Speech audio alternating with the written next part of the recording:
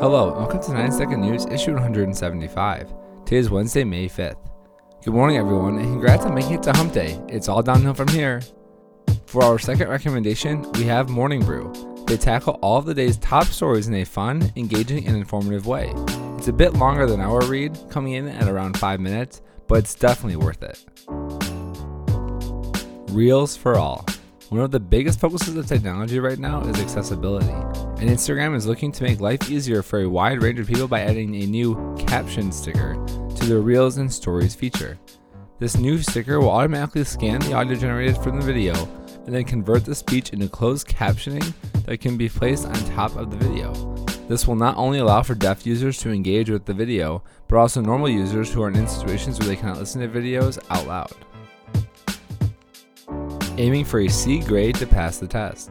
Yesterday, President Biden publicly set a goal to administer at least one COVID vaccine dose to 70% of all American adults by July 4th, a date that he has suggested could be the official reopening of the country.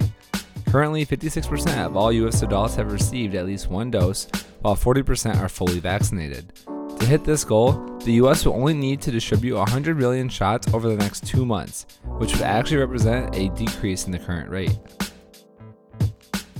Not 1, not 2, not 3.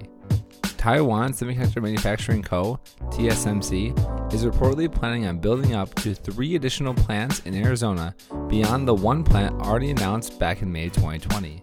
These plants would most likely be priced similarly to the one already announced, which carries a cost of $12 billion, and would be available for production at roughly the same time, 2024. Yellen isn't yelling about interest rates.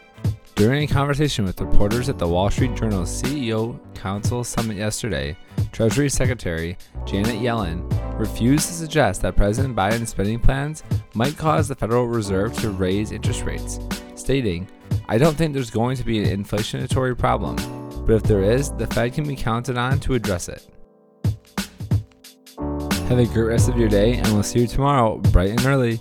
The 90-Second News Team.